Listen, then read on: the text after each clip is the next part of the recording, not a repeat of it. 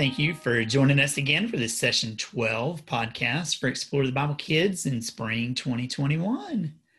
This week, we're going to continue our study in the book of Psalms and look at a psalm of lament, which was written by Moses. This is the only psalm in the book attributed to Moses, though he may have written others we just don't know about. This psalm would have been written about the same time that Moses was writing the book of Deuteronomy. That was, remember, Moses' last sermon and charge to the people as he recalled for them many things God had done for them, and those were the things that he recorded as well in this psalm. Now, lament psalm is one that takes a look at the troubles that Israel was in. Typical lament psalms identified for the reader who it was that was causing the trouble. And this psalm does not do that. And by not identifying the culprit, in this case, Moses really is telling Israel they are the problem that's causing the trouble that they're in. So Moses guides the people to repent of their sin and to change their actions.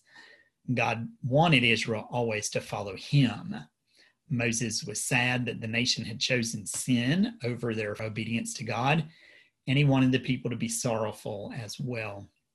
Moses reminded the people of the many good things that God had done for them in their journey out of slavery, and now they stood near the promised land that God was about to give them.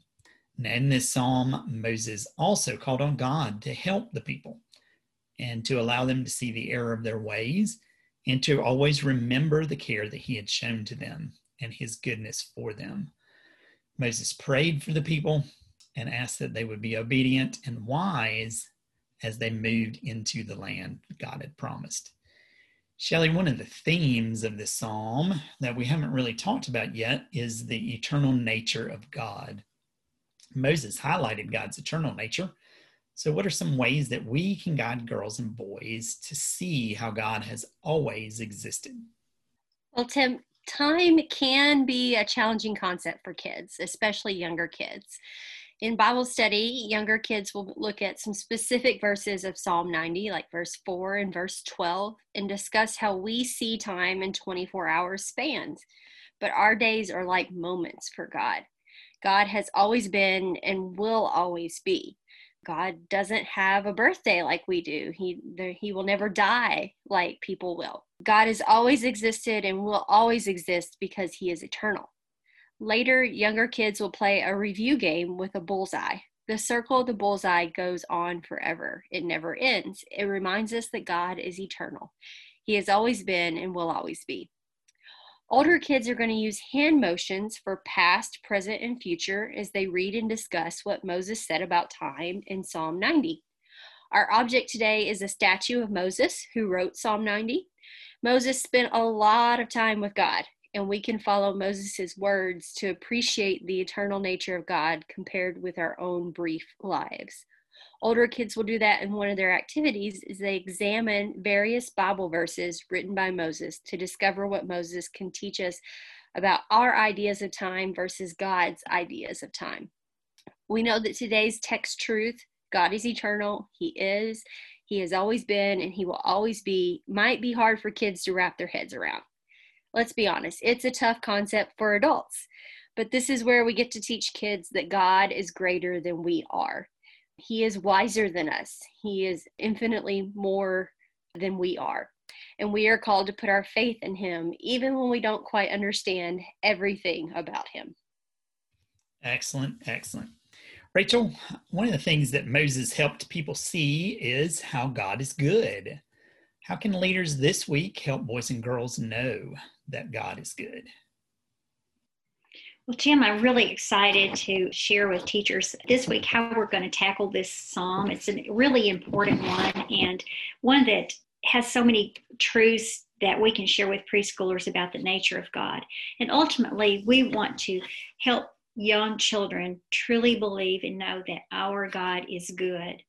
So just focusing on the verse Psalm 90:14, where Moses says to the people, "Shout with joy and be glad," we really want to do that and lead our young children to do that. So as we begin with babies and toddlers, with babies actually, they're going to hear about God's goodness as teachers talk to them, read a book called About God, sing the song God is So Good, but also following a picture train. And those pictures show pictures of Bibles and foods, which are suggestive of God's provisions for us. And teachers, again, will say to the children, we can shout with joy and be glad. We can sing and be happy because we know that our God is good. And Moses wrote those words in the Bible. Toddlers will get to lace a card and read about God as well. The story picture will be used to make a lacing card. And while a child threads yarn around the picture of Moses standing on the mountain, teachers will talk about Moses being the one who wrote this psalm in the Bible, and he directed it to God's people to help them understand that God had protected them and cared for them, and he still loved them. And they should be ready to shout with joy and be glad. So again, we're really focusing on that verse in that psalm and helping boys and girls know that God truly does love them. And that is something for which they can be grateful and shout.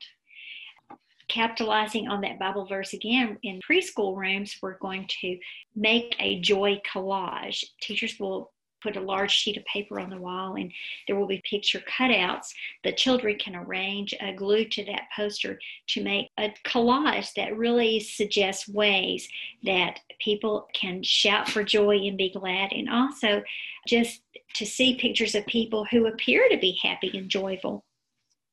Again, the teachers will be reminded to tell that Bible story, focusing on the fact that Moses was someone who truly loved God and knew his goodness and wanted his people, God's people, to believe that and know it and never forget it. So it's going to be a week full of joyful shouting and praising God for his goodness. We're excited.